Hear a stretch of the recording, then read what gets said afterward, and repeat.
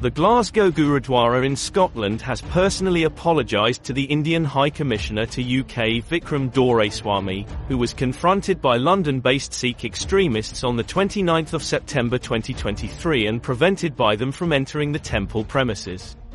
In a letter, Glasgow Gurudwara Committee has assured the High Commissioner that the 3 persons involved in the unsavory incident were not part of their regular congregation and were unknown to the community, Hindustan Times reported. The committee has requested the High Commissioner to visit the Gurudwara again, the report said.